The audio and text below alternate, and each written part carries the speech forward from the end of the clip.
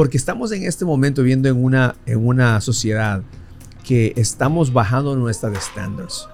Y estamos diciendo, ¿sabes? Que si tú no eres el mejor en el fútbol, está bien. Identifícate como alguien más y te vamos a elevar. Bienvenidos al podcast número 1 para empresarios y emprendedores latinos en Estados Unidos. Esto es Tu Próximo Nivel Podcast.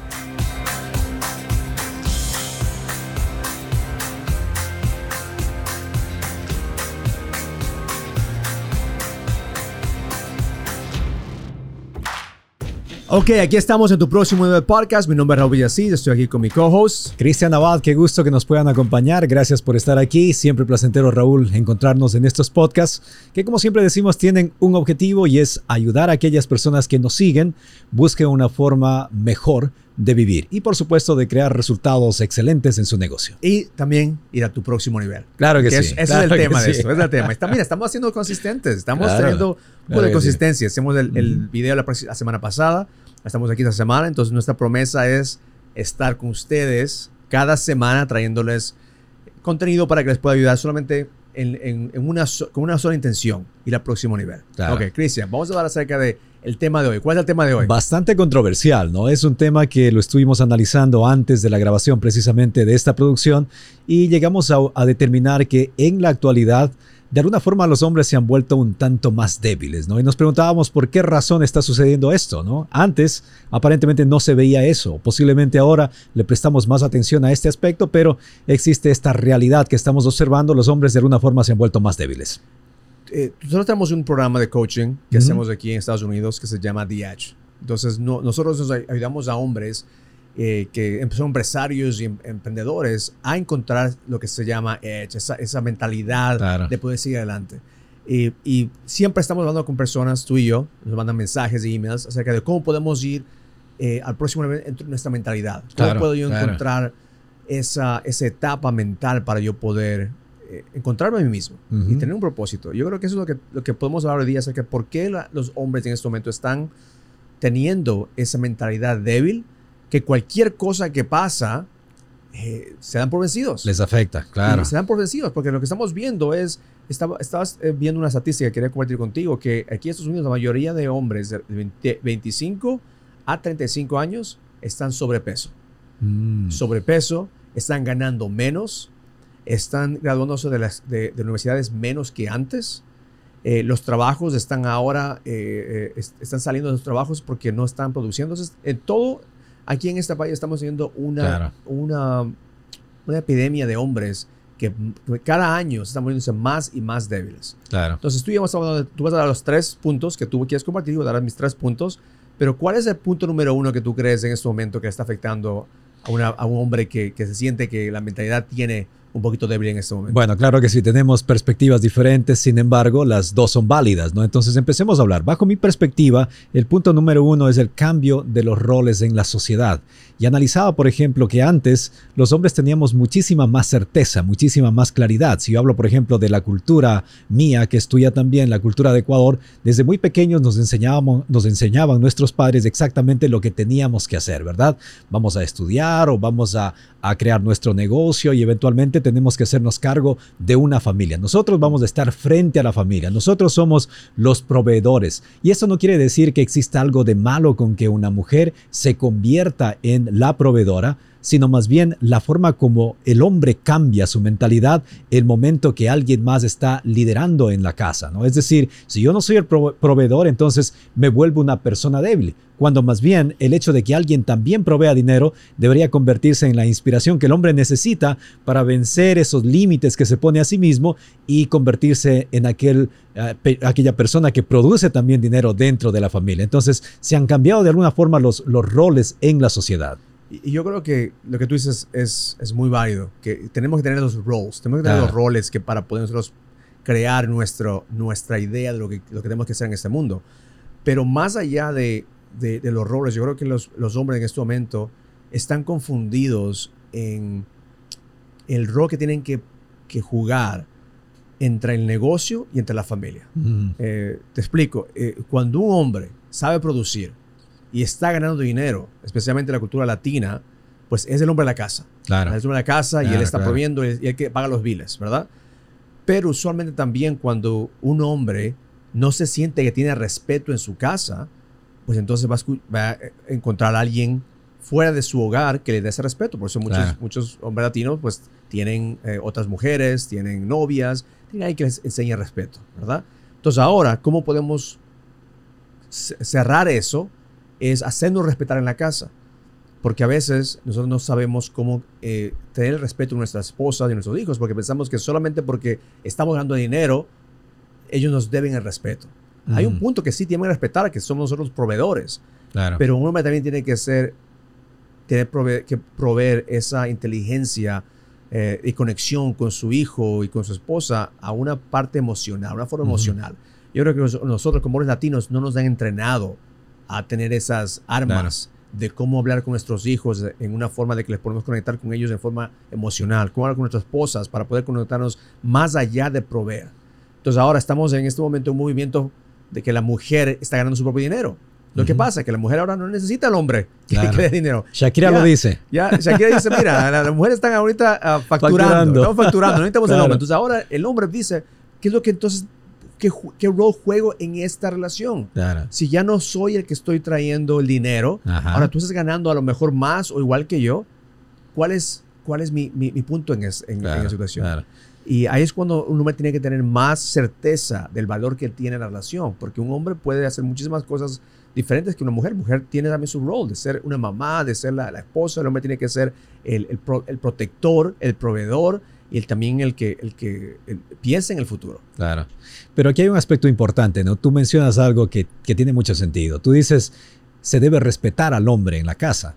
Pero muchas de las veces somos nosotros precisamente los hombres, y aquí posiblemente estoy hablando de mis experiencias, somos los hombres que con nuestras acciones, por la falta de educación de nuestros padres, puede ser, nosotros tomamos decisiones que logran que perdamos respeto, nos deja de respetar nuestra pareja, y ahí es donde se cambian los papeles. El hombre se empieza a dedicar a algunas otras actividades. Yo me acuerdo, por ejemplo, si hablo de mí, me acuerdo que estaba dedicado al alcohol, dedicado a ser infiel y más cosas, ¿no?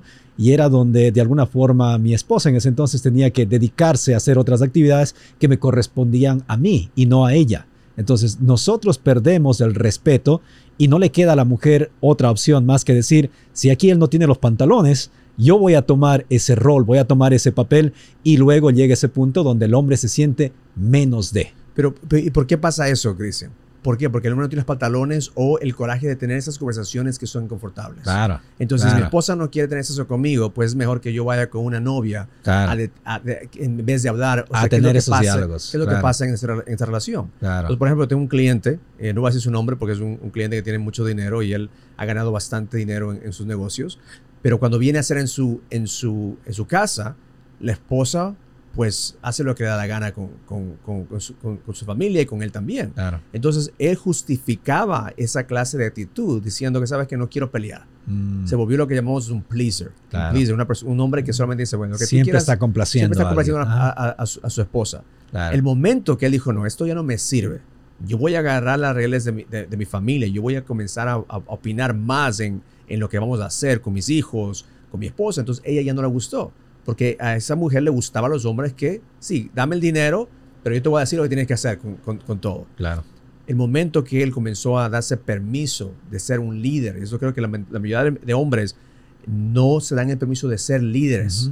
¿Qué es ser un líder? Un líder es ser, ok, todo lo que pasa en mi casa es mi responsabilidad. Claro. Todo lo que está pasando a mi hijo, a mi hija, a mi esposa, mi familia, es mi responsabilidad como líder de la casa. En la Biblia dice que Dios dio al hombre como la cabeza de la familia. Claro. Pero a veces lo que estamos haciendo es diciendo, ok, mujer, tú dime lo que voy a hacer. ¿Por qué? Porque no quiero pelear. Claro. Porque no quiero hacer problemas. Mi hijo quiere esto, mi hija quiere esto, ok, no quiero pelear con ellos, no quiero ser el mal padre. Claro. Entonces tenemos que ser mejor líderes, tenemos que coger una mentalidad de darnos el permiso de liderar la familia. Sí. Y mi punto número uno que tengo aquí es, y eso viene a ser ese mismo concepto, es que no nos enseñaron cómo fallar. Cuando un hombre no sabe fallar, cuando un hombre no aprende a fallar, pues no quiere fallar tiene miedo de fallar en su negocio, tiene miedo de fallar en su relación, tiene miedo de fallar. ¿Por qué? Porque ¿qué significa tener miedo a fallar? Me da miedo lo que tú piensas de mí si es que yo no tengo ese éxito. Porque no soy hombre si no estoy ganando, o no soy suficiente como para merecer el amor si es que no estoy ganando en la vida. Claro. Esto es bastante controversial porque al final es el miedo el que nos lleva de alguna manera a quedarnos paralizados en la vida, ¿no? Y ahí pues volvemos al mismo concepto. Si el hombre se queda paralizado por el miedo a fallar, pues indudablemente alguien en la familia tiene que tomar ese poder de liderazgo y empezar a hacer las cosas. Y ahí es donde se cambian los roles, se cambian los papeles en la relación. Por ejemplo, te voy a decir, cuando mis padres vinieron aquí a este país, yo siempre pienso en la mentalidad de mi padre y de mi madre cuando vinieron a este país. O sea, qué pelotas tenían que tener los dos en dejar todo en su país, su incluyendo familia, a sus hijos, claro. A sus hijos en ese país y aventurarse a una nueva vida. Uh-huh. Entonces, cuando hablaba con mi papá cuando estaba vivo, él me contaba las historias, que no sabía inglés, a veces se iba en el tren y no sabía cómo regresar, preguntaba cómo regresar. Claro. Ahora los hombres le vemos que no tiene su iPhone y si no está viendo su Google Maps, claro, se pierde en su vecindario. Claro, no puede ir a ningún lado si no tiene el teléfono. Claro. Entonces los hombres de antes se iban a otros países, conquistaban otros continentes. O sea, no vamos tan lejos. Claro. Tenemos nuestros ancestors, claro, que vinieron desde España a conquistar otro continente. sí, Dejando todo. ¿Por qué? Porque ellos Uh-huh. quieren la aventura. Sabían claro, que querían ser líderes. Claro, había ese deseo de arriesgarse. No se dejaban ganar por la mentalidad de posiblemente no sale bien, posiblemente fallo. ¿Qué van a decir de mí? ¿Cómo me van a juzgar? Sino era más ese deseo de conseguir algo. Yo pienso que eso le falta al hombre actual, ¿no? Es ese deseo, esa garra, esa energía que muchas de las veces tenemos nosotros los latinos, pero de alguna manera no la utilizamos. Veía, por ejemplo, hoy que en el censo del año 2020, acá en Estados Unidos, dice que aproximadamente 43% de los latinos optaron en el censo por registrarse como personas de alguna otra cultura y no necesariamente latinos. Entonces, es identidad. crítico. Eso es identidad. Cuando fui el año pasado, fuimos a México. Le llevé al grupo de Inner Circle que tenemos a México. Claro. Hicimos una meditación, el ritual que hacemos en las ruinas de las pirámides. Uh-huh. Entonces estábamos al frente del mar. Les dice a todos que se enlineen. Tenemos como 20 hombres que estaban en línea. Y dice les dice que vieran al mar. Uh-huh. Entonces, esto es un parque que muchas personas claro, están viendo. O sea, habían turistas que estaban tomando fotos. Y no sé qué pensaban, que a lo mejor vamos a entrar de clavado al mar. Pero le estaba enfocándose que visualicen lo que el rey que estaba en ese momento en esas ruinas, uh-huh, antes de que vieran el enemigo, piensen en qué mentalidad tenía él cuando estaba viendo los barcos del enemigo. Que se los acercaban, barcos claro, de los españoles entrando para uh-huh, conquistar esas ruinas. Los barcos que estaban entrando, sabiendo que esos barcos iban a entrar en guerra. claro. Entonces, al final de ese ritual, los hombres estaban enfocándose en esa energía de guerra, esa energía de ser un guerrero, esa energía de ser protector, esa energía de también tener compasión por lo que pasó nuestros ancestros. La gente que nosotros como latinos uh-huh, tenemos que ser orgullosos de lo que estamos haciendo, uh-huh, donde venimos. ¿Por qué? Porque hemos pasado por mucho más cosas que cualquier otra cultura. Yo creo que nuestra cultura ha sido bastante fuerte en poder tener esas roots, esas las raíces uh-huh, para mantener. Después de esta meditación, habían americanos que no son latinoamericanos que decían, Raúl, ahora yo entiendo de dónde viene todo ese fuego, porque tú estás teniendo parte de tus indígenas, que viene esa energía. Claro. The Edge significa estar parte de los claro, indígenas, los incas, claro, los mayas, y enfocarnos en esa energía de poder proteger, de poder ir más allá, claro, y no solamente quedarnos con la idea de quién tenemos que ser, sino crecer e ir más allá. Y muchas de las veces eso es lo que necesitamos, ¿no? Regresar a nuestras raíces, darnos cuenta cómo hubiese actuado alguien años atrás, porque volvemos al mismo concepto, ¿no? En la sociedad actual, el hecho de ser débil de alguna forma es muy bien aceptado según la sociedad. Y esto nos lleva al segundo punto que yo tengo, ¿no? Que es la influencia de los medios. Decía que hoy en día, por ejemplo, a través de múltiples canales de televisión, no sin importar qué tipo de medio sea, ¿no? Está como que muy normalizado esto de ser débil. O sea, es normal ser débil, es normal el no ser la cabeza del hogar, el líder en el hogar, es normal no producir dinero, es normal muchas de las veces ni siquiera estudiar o es normal no emprender, ¿verdad? Entonces, cada vez empezamos a ver cosas más extrañas acá, ¿no? Por ejemplo, grandes marcas que de pronto optan por ni siquiera tener en su frente a la compañía, a la representación de la compañía en cuanto a marketing, a un hombre o una mujer, sino a una persona está normalizando, en medio, Cristian, ¿no? la confusión. Están normalizando a los hombres. Decir, ¿sabes? Que si tú no quieres ser un hombre, puedes ser mujer. Claro. Identifícate como mujer. Claro. Y si no quieres ser ni hombre ni mujer, identifícate como una ardilla. Claro. Identifícate como un panda. Le estaba diciendo a mi esposa que yo me voy a cambiar, voy a identificarme como un león. Ajá. Yo voy a cambiar mi licencia, yo me identifico como un león, coño. Llámame quiero que tú me veas como león. Porque estamos en este momento viviendo en una sociedad que estamos bajando nuestros estándares. Y estamos diciendo, ¿sabes? Que si tú no eres el mejor en el fútbol, está bien. Identifícate como alguien más y te vamos a elevar.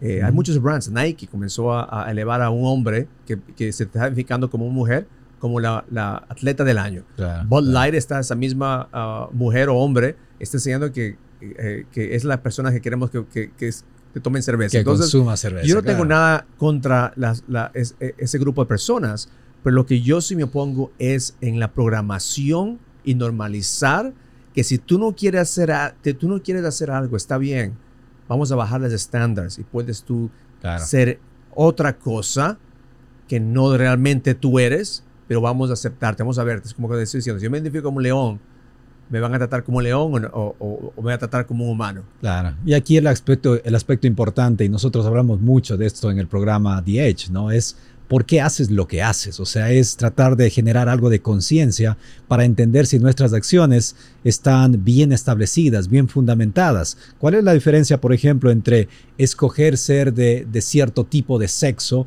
porque la sociedad te lo pide, porque los medios te influencian o porque tú simplemente sientes? Si tú sientes que debes cambiarte de género, adelante, o sea, te va a hacer feliz. Pero si es que estás haciendo algo simplemente porque para la sociedad está bien o porque los medios están de alguna manera promoviendo ese tipo de cultura, entonces ya estás dejando de ser tú para ser lo que la sociedad o los medios de comunicación, ni siquiera sociedad, sino los medios de comunicación te impulsan a hacer. Yo vi esto viniendo, Cristian, hace unos 15 años, creo, menos de eso también, es cuando Wonder Woman, la película de Wonder Woman salió. Claro. Hay una escena que Wonder Woman, que es una Amazonian Queen, right? La que vive en es parte de la guerrera de Amazonia. De la Amazonía, claro. Amazonía.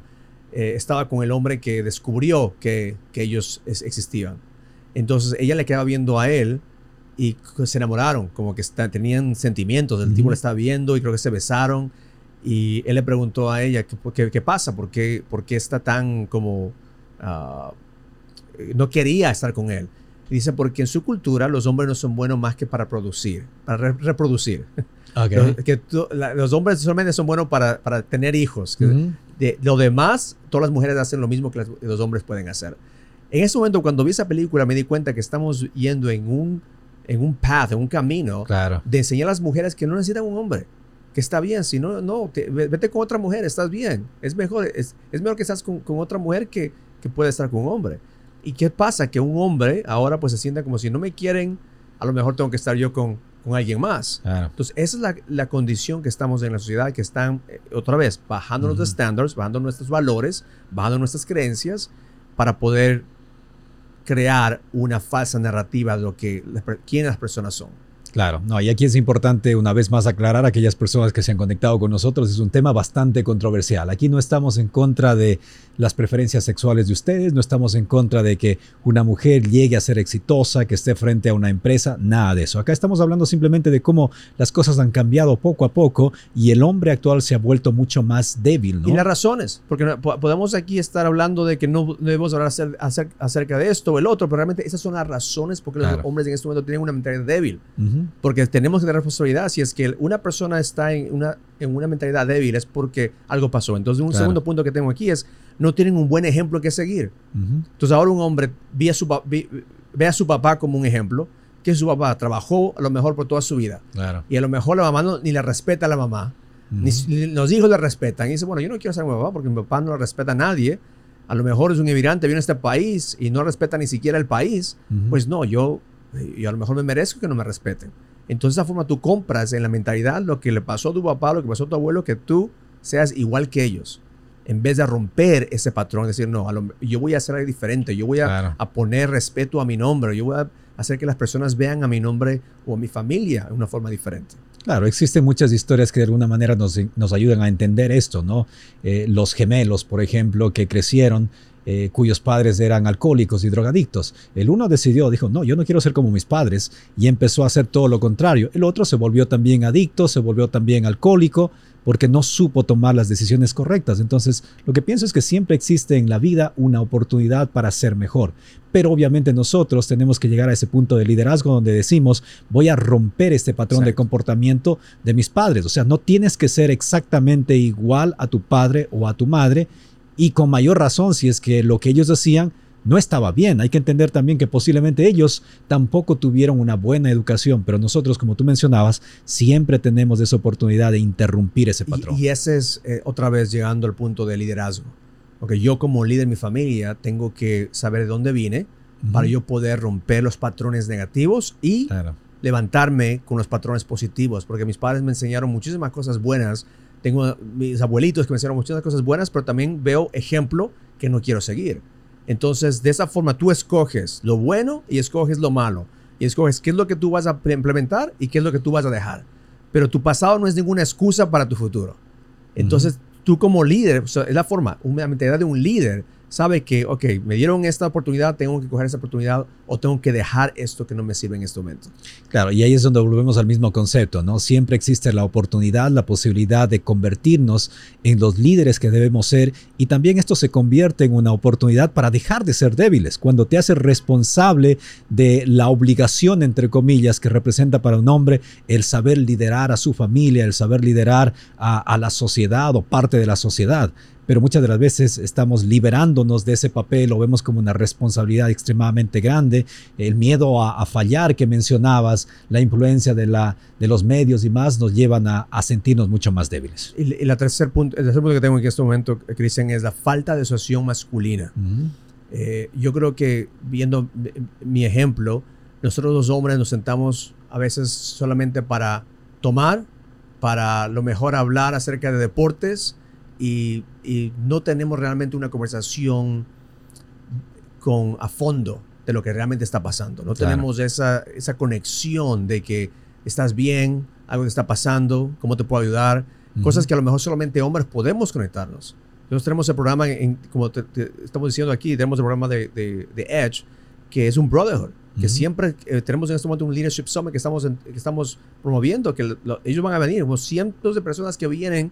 ¿Para qué? Para entrar a una comunidad que puedes tú hablar de tus problemas, no para que la gente te piense que tú estás haciendo algo mal, sino para que te puedan ayudar y puedan aprender de nosotros mismos.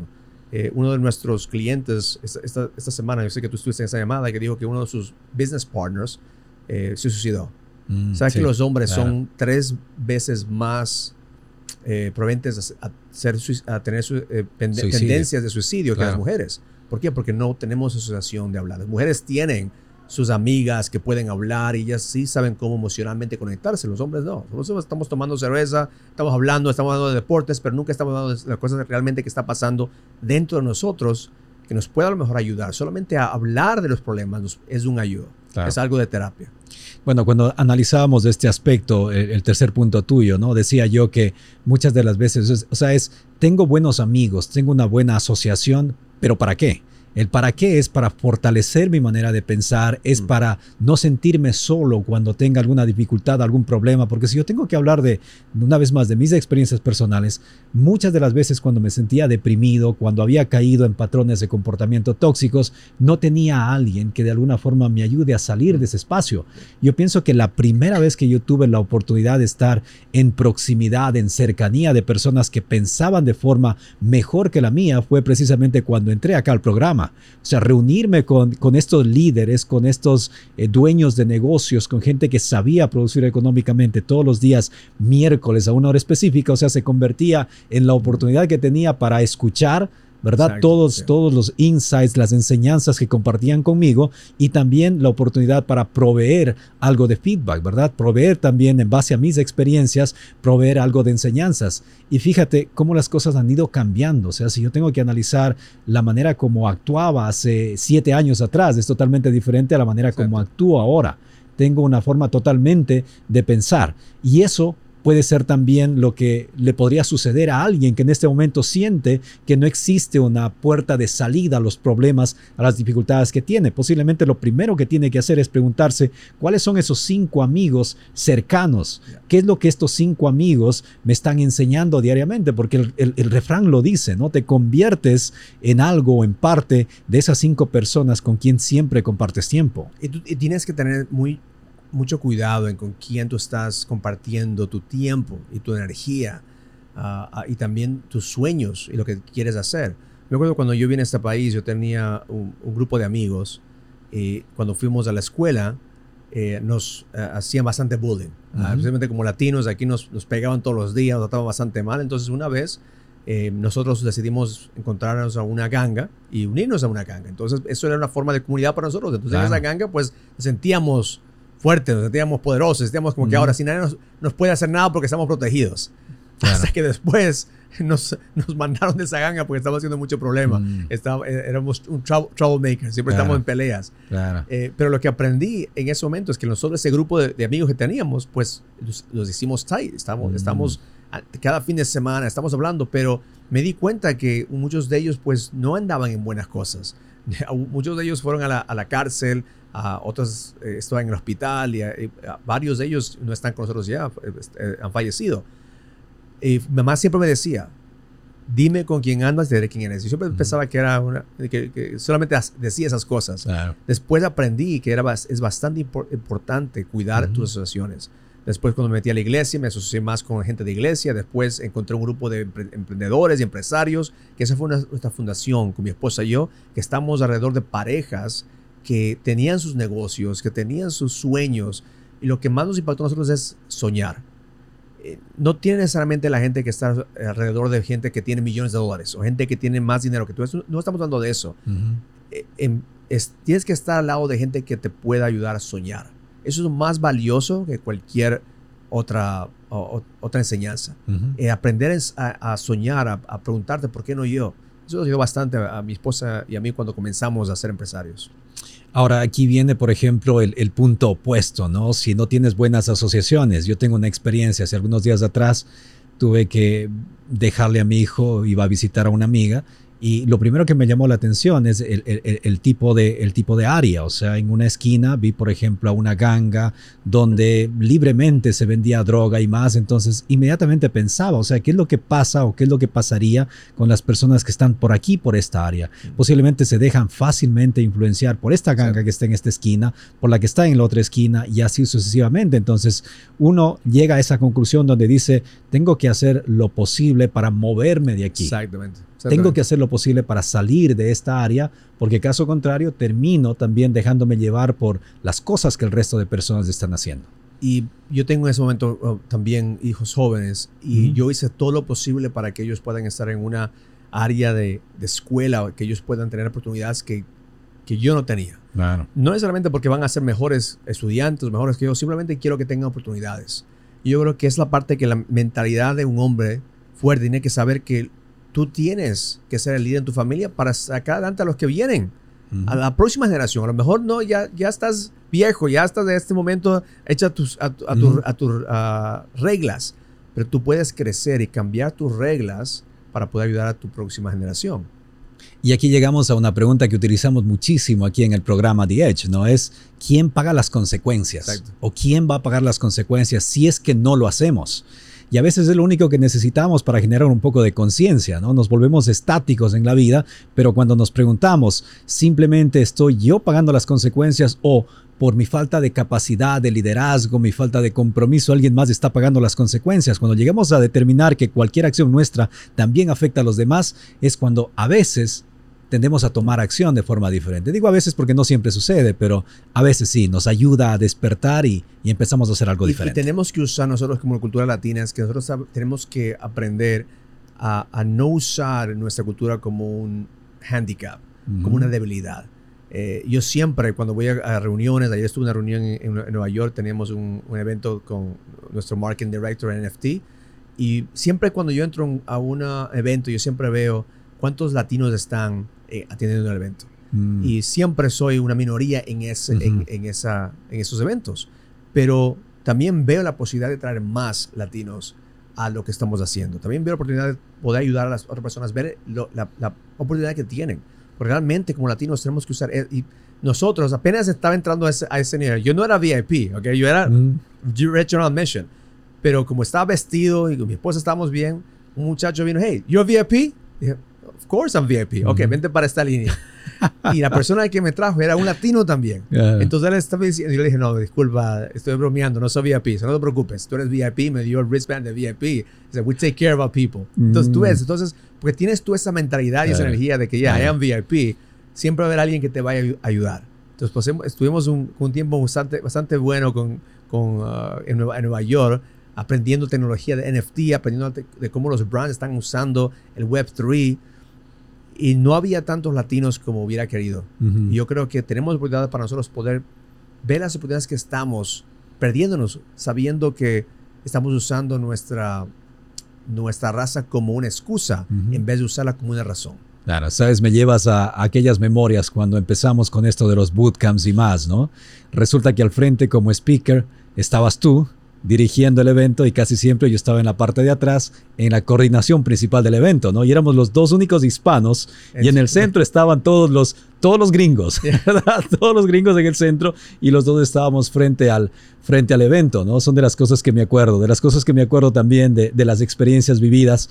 Algo que aprendí de ti fue el siempre creer que pertenezco a algo, ¿no? Y es lo que tú hiciste al entrar, por ejemplo, a este evento. O sea, te sentiste un VIP, sentiste que pertenecías a ese evento y de alguna manera emanas esa energía positiva que contagia al resto. Exacto. En una llamada de coaching el día de hoy, hablábamos de los niveles de energía, de un libro que hemos leído los dos que se llama Los Niveles de Energía.